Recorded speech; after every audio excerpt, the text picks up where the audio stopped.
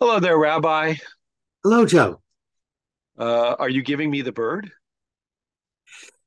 You know, if the shoe fits, but I have no idea what that really means. So what are you saying? What are you trying to tell me?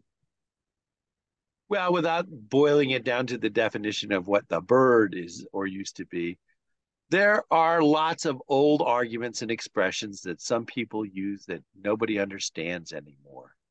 But the one thing that tends to hang around more than anything else is zombie arguments.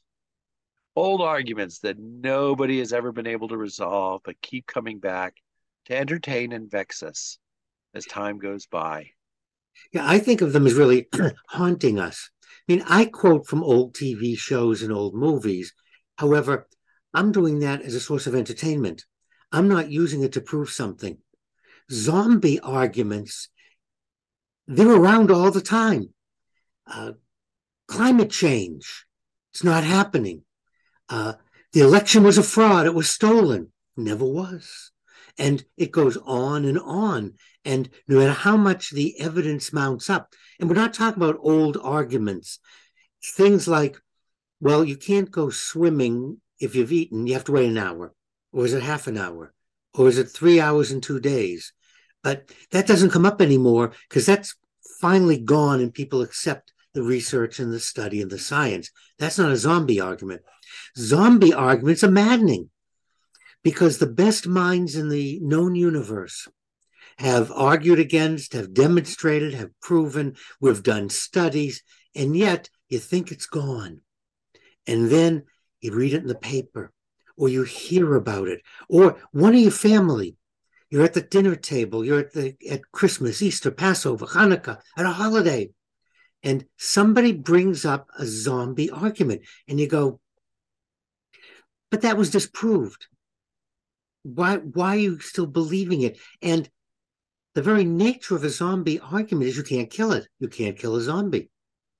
No amount of logic, no amount of reasoning will get the other person to stop and go, oh, you're right.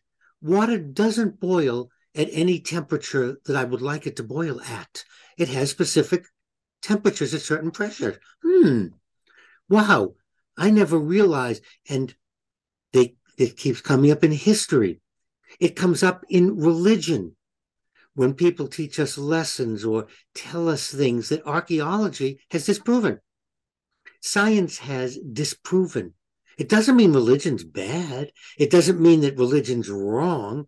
It also demonstrates that it's foolish to believe in a religion because you have a zombie argument. And that's what really bothers me a lot, Joe, about religion. People seem to think that I can only believe in God if Noah's Ark really existed. There's no Noah's Ark, never existed. And there's good archaeological evidence that the earth was completely covered by water. Of course it was, from some billion years ago, and then the water drained and dry land appeared. Okay. But we don't have to connect it to some supernatural imaginary person in the sky. We can then still believe in religion. So that's what touches me is I hear zombie arguments on religious subjects that why are you basing your religion on fiction, on fairy tales, when there's good spiritual basis and there's reasonable things to look at? So that's where I have trouble with most zombie arguments. But start looking.